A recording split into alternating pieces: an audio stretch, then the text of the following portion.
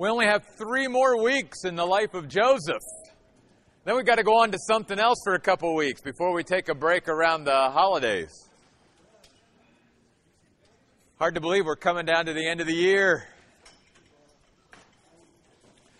By the way, we'll be letting you know about this more and more, but time is getting closer to start reminding us about our holiday schedule. Our last Wednesday night Bible study of the year will be December the 9th. And then we'll take the rest of the Wednesdays in December off. And then we'll come back the first Wednesday in January and start a new series in the first of the year. But for the next 3 weeks, we're going to finish up looking at the life of Joseph. And tonight, once again, just a great chapter chocked full of just amazing, amazing things. As I was reading and studying this chapter, I was reminded, how do I want to die?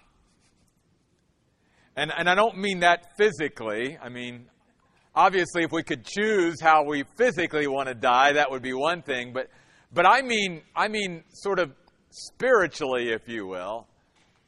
How do we want to die?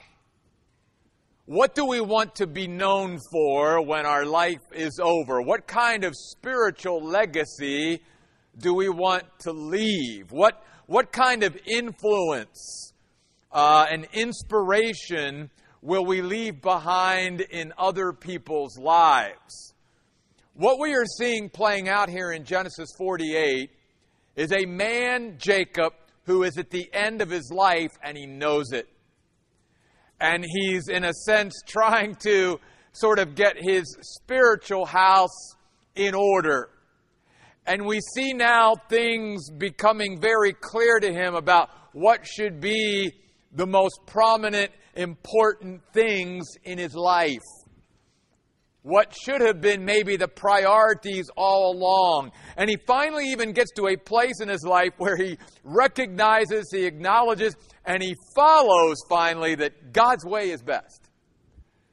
And I just need to do what God wants because that's just the best way. It's taken him almost a lifetime to learn that, but he did learn that before he went out into eternity. And so tonight we're going to see this man, sort of in a sense now, living from death backwards, if you will. And what I mean by that is, knowing that death is imminent, it's like I'm making sure that each thing that I do, each choice that I make, has the way I want to leave this earth in mind. And even though he's got a short amount of time, I think what's important for us is we can apply that same principle to our lives, even if we're a young person. If this is the way I want to go out, if this is the way I want to end my life, if this is the way I want my life to be and the spiritual legacy I want, then I can begin right now to set my life on a course that's going to end up in that way. To keep that in mind always as a driving force. That's what we see happening here in Genesis 48. You'll notice in verse 1, it says, after these things, Joseph was told, your father is weakening. Literally is sick. It's the first time in the Bible, and of course Genesis is the first of a lot of things mentioned in the Bible since it's the first book. This is the first time illness is mentioned in the Bible. Genesis 48:1. And Jacob is becoming very ill in his old age. And so the Bible says that Joseph took his 2 sons that were born to him in Egypt, Manasseh and Ephraim, with him. And he went to visit his father, knowing that he didn't have a lot of time left. When Jacob was told, your son Joseph has come to you, Israel regained strength and sat up on his bed. I couldn't help but when I read that, go back 20-some years now to my own father, lying in the hospital, dying of cancer, hadn't been responsive for days. And when we brought Stephen and Beth Ann into his room, it was like he he got re-engaged. He was able to muster up like that last bit of strength for his own grandchildren. And you see that here. It's like it was really important for Jacob that he needed and wanted to do this with his own grandchildren. And of course, he had 17 years in Egypt with his grandchildren before he passed away. Jacob says to Joseph, "The sovereign God appeared to me at Luz," another name for Bethel, which means house of God, "in the land of Canaan, and blessed me."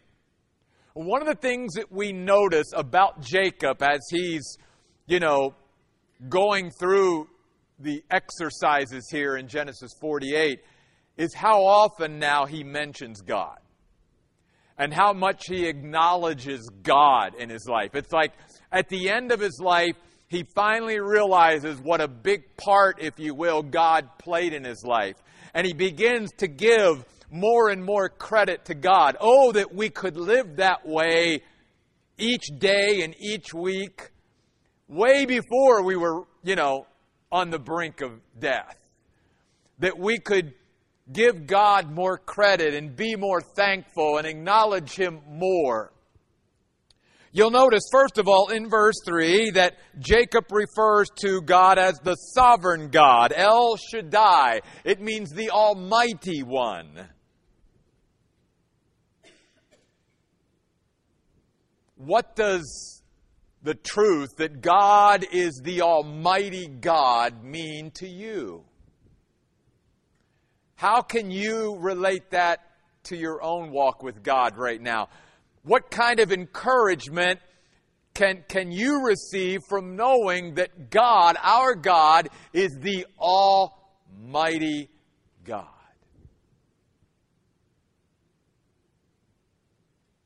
The all-powerful God. And then he said, not only is He the sovereign God, but that He appeared to me.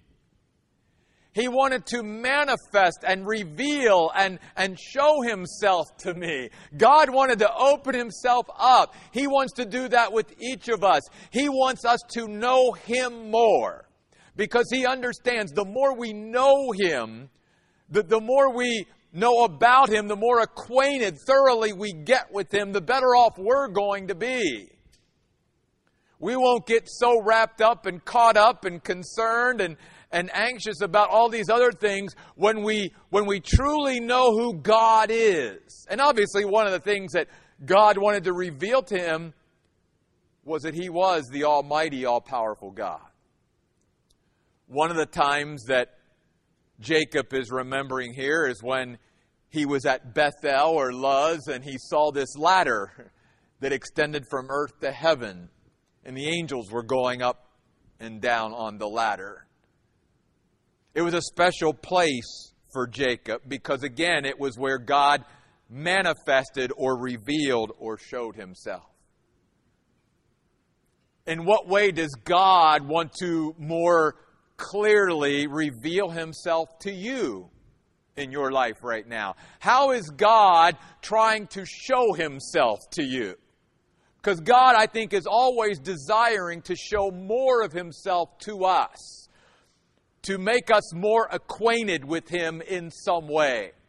He did that with Jacob, and He wants to do that with us as well. And then he goes on to say, He not only appeared to me, He blessed me.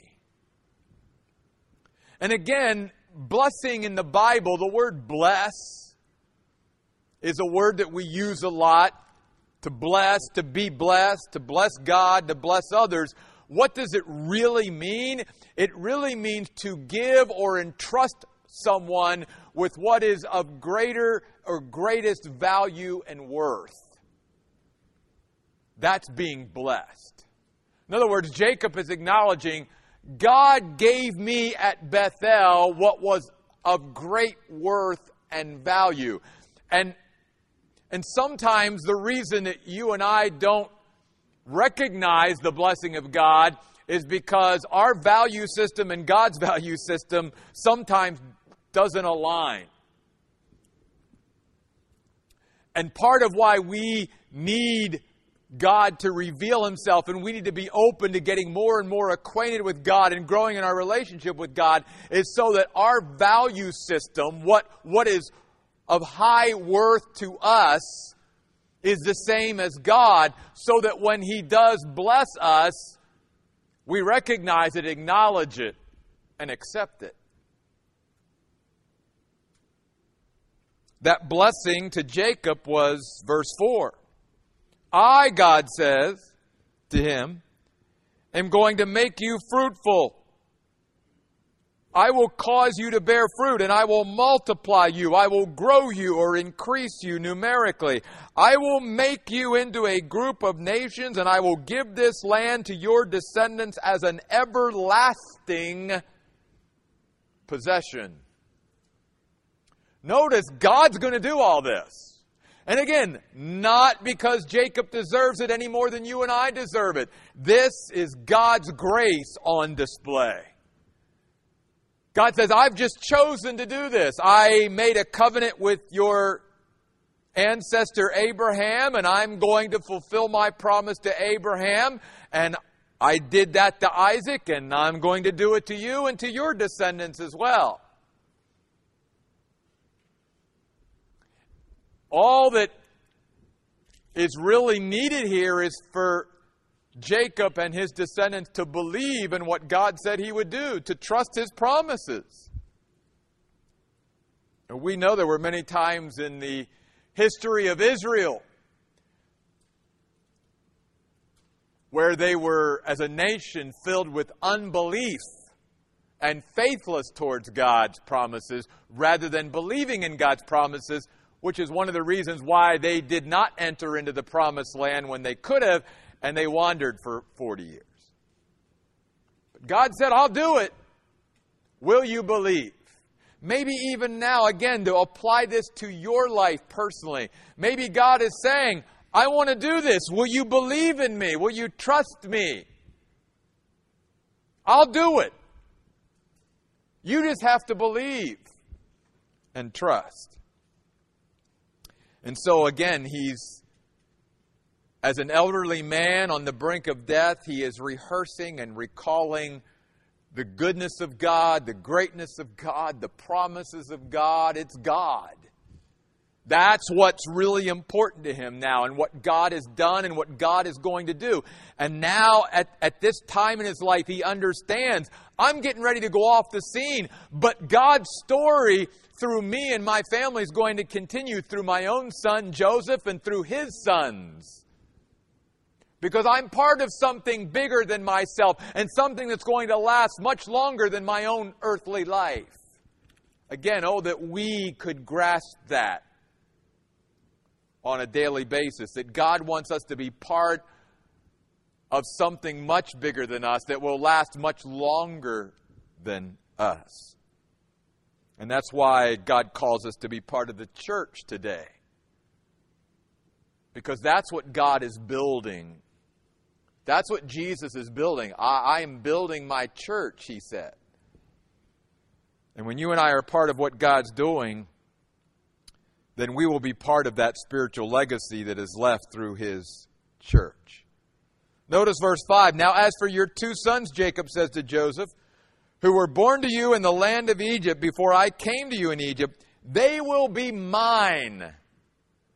Jacob is asserting his fatherly authority here, and let's give Joseph credit. He is willing to acknowledge and submit to Jacob's authority as his father. And Jacob now is going to formally adopt Joseph's 2 sons as his own.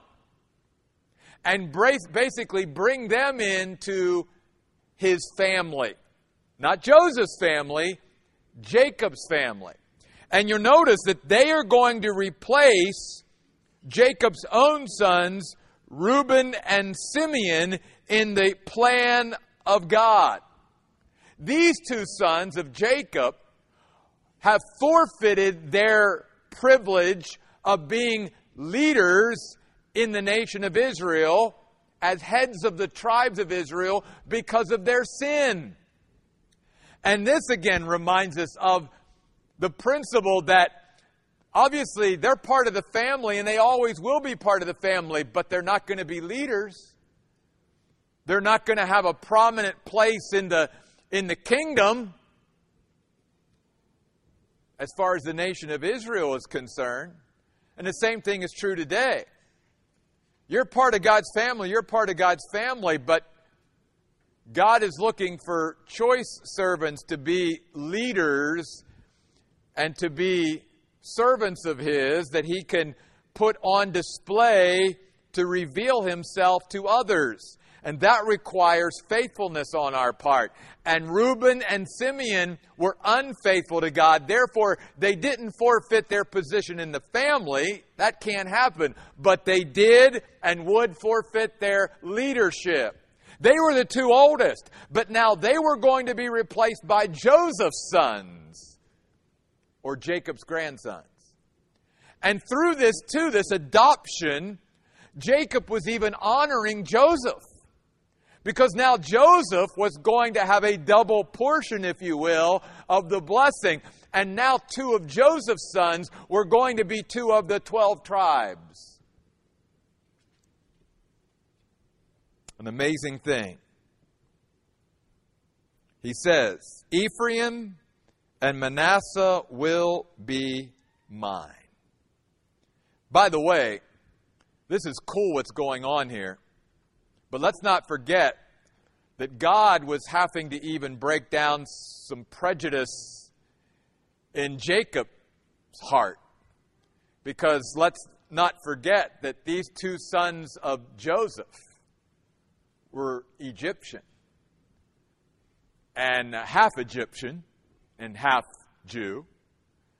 And for a full-blooded Jew, even back then, that took a little bit of a stretch, if you will, again, to just trust God, that God knew what He was doing. But even way back in Genesis, what that was revealing is God is a God who loves the world.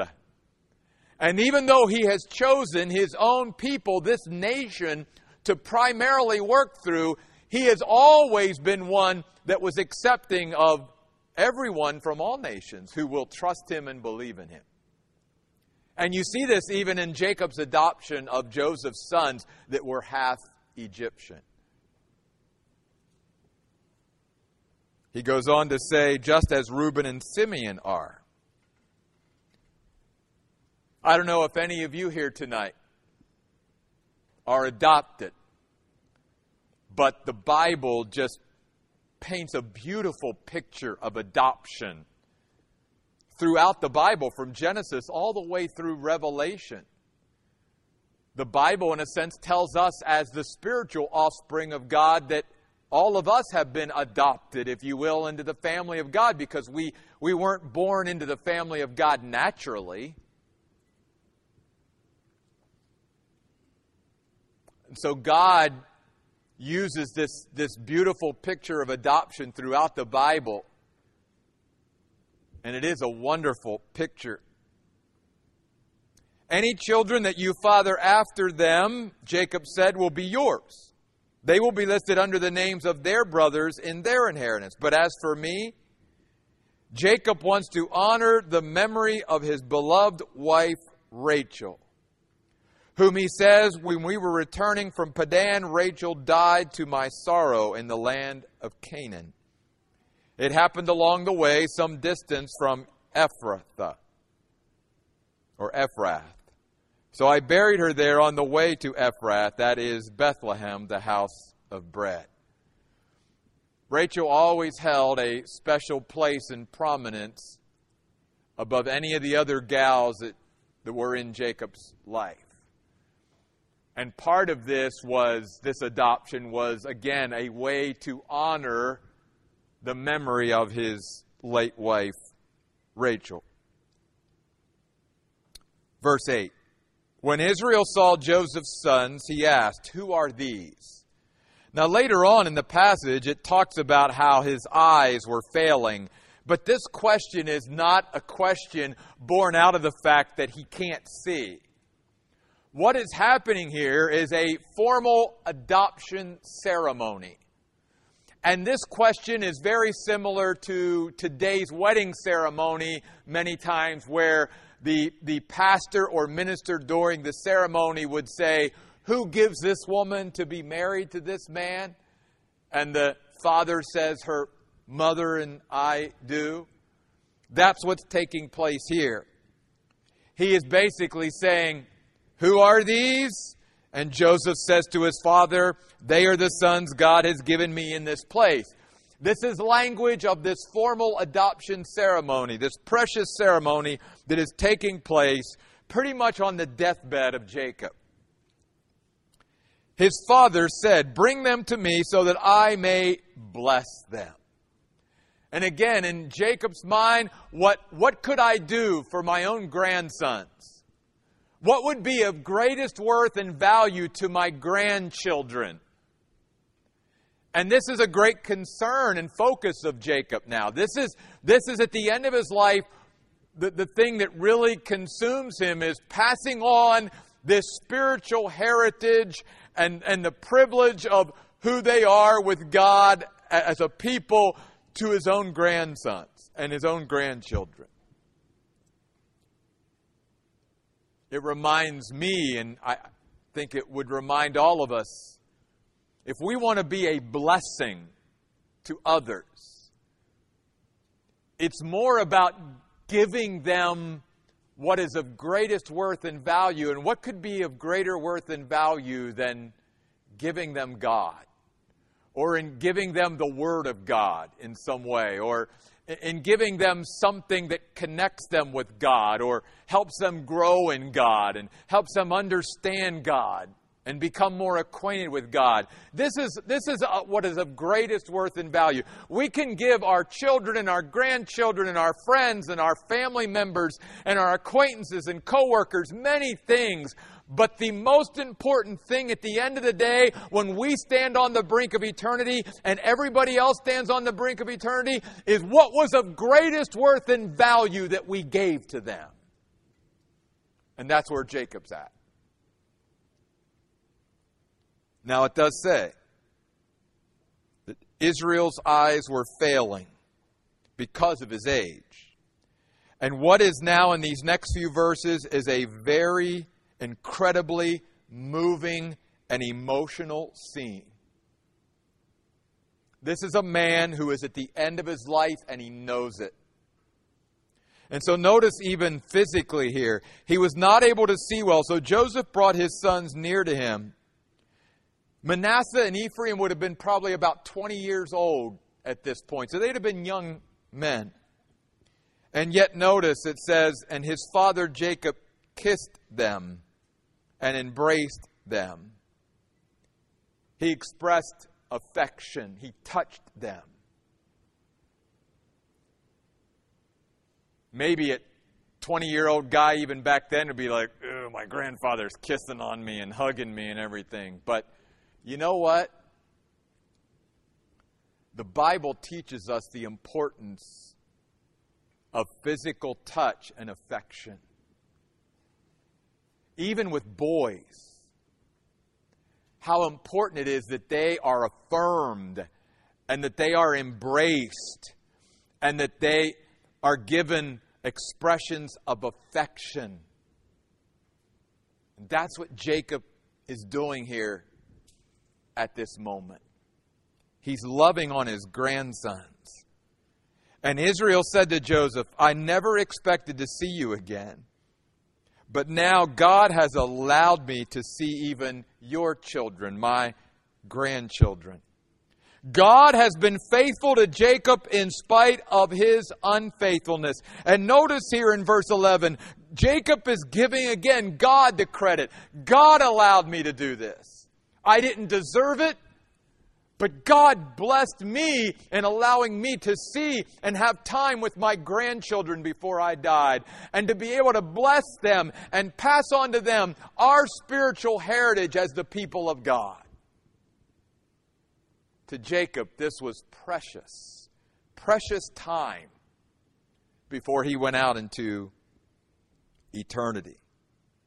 So Joseph moved them from Israel's knees and bowed down with his face to the ground. And here we see, even though Joseph was the second most powerful man in Egypt, Joseph was a man living under the authority of God. Because in his bowing down, he was not only submitting to God's authority in his life, but he was submitting to Jacob's authority, his father, in his life as well. It is a reminder to us that as the people of God, we have to learn to live under authority. We will never learn to live under God's authority in our life if we are not willing to live under other authority in our life. And Joseph is a great example of that. Notice Joseph positioned them. He put Ephraim, the second, on his right hand across from Israel's left hand. And then he put Manasseh, the firstborn, on his left hand across from Israel's right hand. Because the right hand was always the one that was the favored position. It's why the Bible says that Jesus is at the right hand of God the Father. It is the prominent, preeminent position.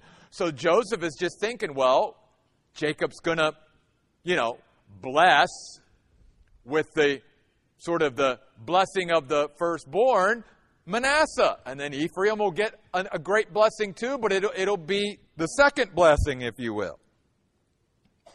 Then Joseph brought them closer to his father. Israel stretched out his right hand and placed it on Ephraim's head. By the way, this is the first mention in Scripture of many times of the laying on of hands. Here Jacob is literally laying his hands on his grandsons. To lay our hands on someone is a picture of transferring something. It is sort of that idea of passing the baton, if you will, transferring something to someone. And again, it is a reminder, what do I want to pass on? What do I want to transfer to this person as I lay my hands on them? For Jacob, this was a precious time to literally have his hands on his own grandsons. And it says, he placed it on Ephraim's head, although he was the younger. And I love this. Crossing his hands,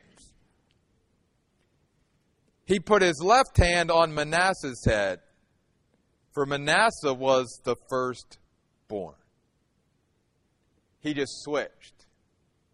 And he, by his own choice, was going to bless the younger over the elder. Now, before we go more into this, it is very interesting to me and very significant to me that of all the things that Jacob was known for, it was this act in Genesis 48 that he was known for in the Hall of Fame of Faith in Hebrews chapter 11, verse 21.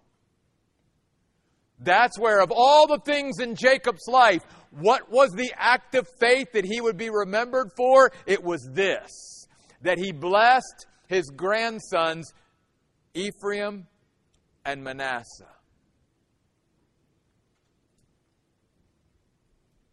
Then he blessed Joseph and said, "May the God before whom my fathers Abraham and Isaac walked, the God who has been my shepherd all my life long to this day, the angel who has protected me from all harm, bless these boys."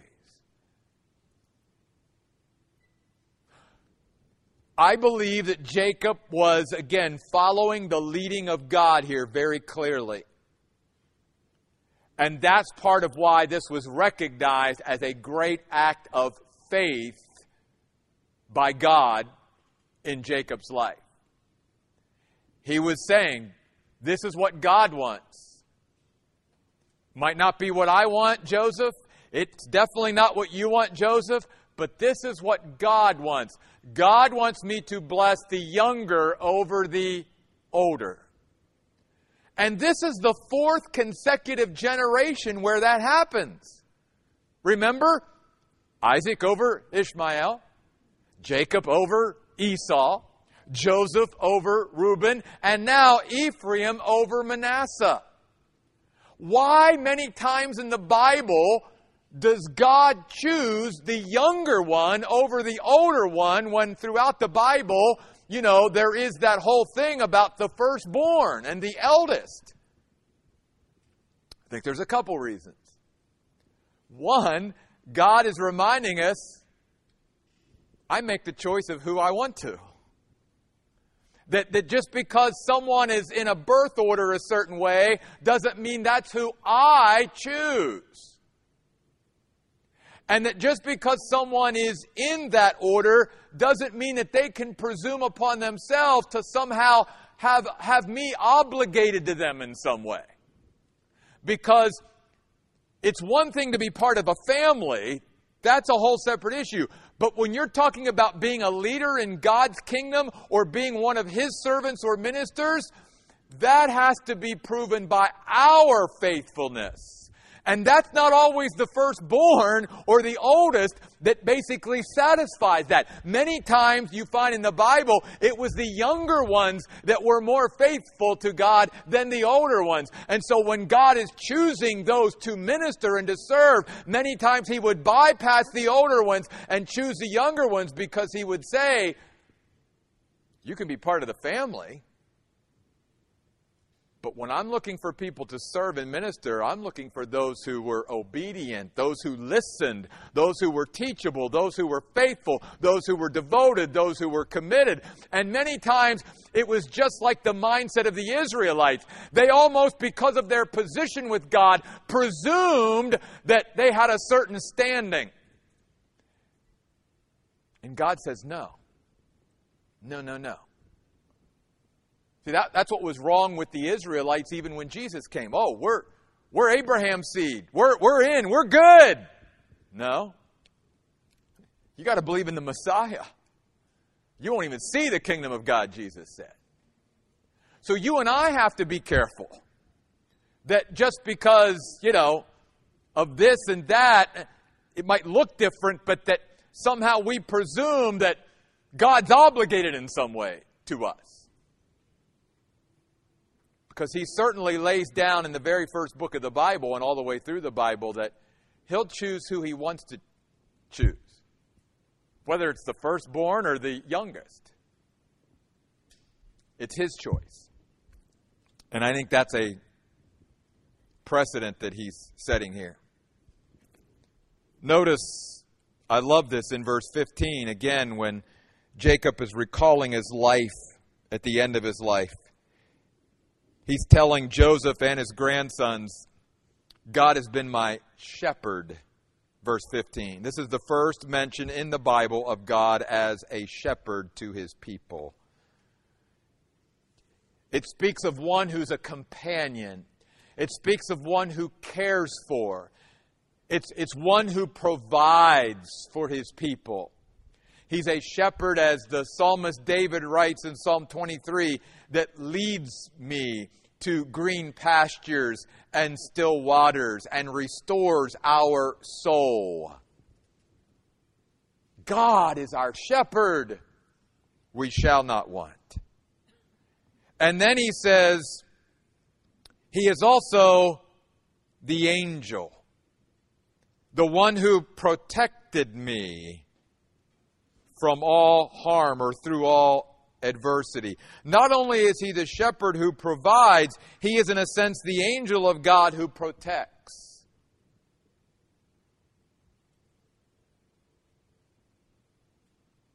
Who is near to us. In fact, I love this word protected. We're learning a lot about this in our study of the book of Ruth with the gals on Thursday night. This is the word that speaks of the kinsman redeemer.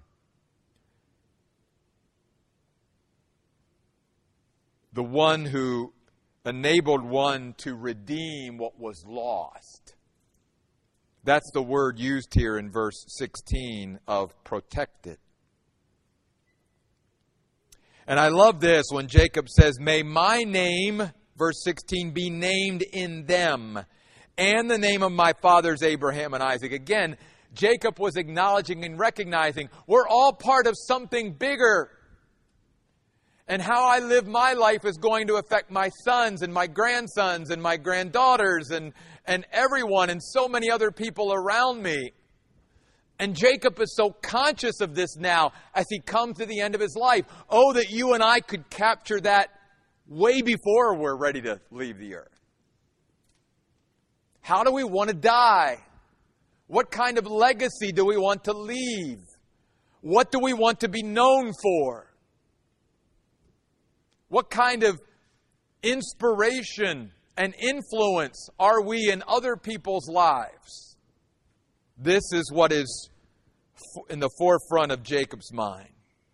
He goes on to say, verse 16, may they grow into a multitude on the earth. And when Joseph saw that his father placed his right hand on Ephraim's head, it displeased him. Literally in the Hebrew, it afflicted him. It caused him pain. He's like, as the dad, like, oh my goodness, no, you're giving your blessing to the... He's not the firstborn. It bothered Joseph. Joseph was probably one of those people that everything needed to be in its place. And it's like, oh, Dad, you're messing this up. So he took his father's hand to move it from Ephraim's head to Manasseh's head. And Joseph said to his father, not so, my father, for this is the firstborn. Put your right hand on his head. But notice Jacob's reaction. He's very forceful here and very firm. His father utterly refused and said, I know, my son. He said, I know what I'm doing. I'm following the Lord here. Get in line. He too will become a nation, and he too will become great, Manasseh would. But in spite of this, his younger brother Ephraim will be even greater, and his descendants will become a multitude of nations. By the way, do you know who was from the tribe of Ephraim? Joshua. Joshua was from the tribe of Ephraim, the one that would lead the nation one day literally into the promised land. So the Bible says in verse 20, he blessed them. He finally, again, had gotten to a place where God's way was best. God, if you want me to give the primary blessing to Ephraim, that's what I'll do. I'm just going to fall in line and do what you're asking me to do instead of fighting you all the time. Questioning you. By you will Israel bless, saying, may God make you like Ephraim and Manasseh. So he put Ephraim before Manasseh. Then Israel said to Joseph, I am about to die. And what's one of the last things he says to his great son Joseph? Something that all of us can say to others as well, and something that to me is as comforting and as encouraging and something that we can pass on to others that is better than anything else we could share with them. And that's what Jacob shared. God will be with you. These words mean that God will accompany. There will be fellowship and companionship with God. He will be there to help and support. That's what it means to be with us. God will be our companion, our friend, our helper, our supporter. He will fellowship with us and accompany us every day of our life. And Jacob said, that's what God was for me, and that's what God will be for you. I'm getting ready to leave the scene. I'm out of here, but God goes on with you. And then he also says this, and God will be true to his word, my son, because he promised that he would bring us back to the land of your fathers. And I still trust and believe in that promise, verse 21. As one who is above your brothers, I give to you the mountain slope, which I took from the Amorites with my sword and my bow. As we close this great chapter tonight, one other thing that we might miss, that I don't want us to miss, before we leave Genesis 48. And that is the faith of Joseph to allow his two sons, Ephraim and Manasseh, to be adopted by his father Jacob for this reason. By doing this, Joseph knew that his sons were going to give up any kind of prominent position or place in the land of Egypt. That would never be offered to them now. And what this is a great picture of, especially for us as parents and grandparents, is that Joseph realized that being great, if you will, in the eyes of God and in His kingdom is more important than any position that my grandchild or child could hold in the world.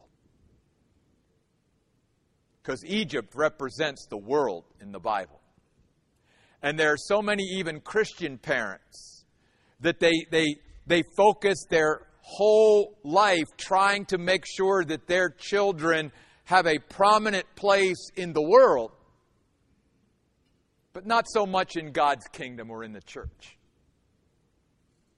And I think what Joseph is showing us here as a parent is it was more important for his two sons to have a prominent place with God in God's program than it was to have a prominent place in the kingdom of Egypt. In fact, let me share this. Doesn't this remind you of the passage in Hebrews where even it talks about Moses when it says this?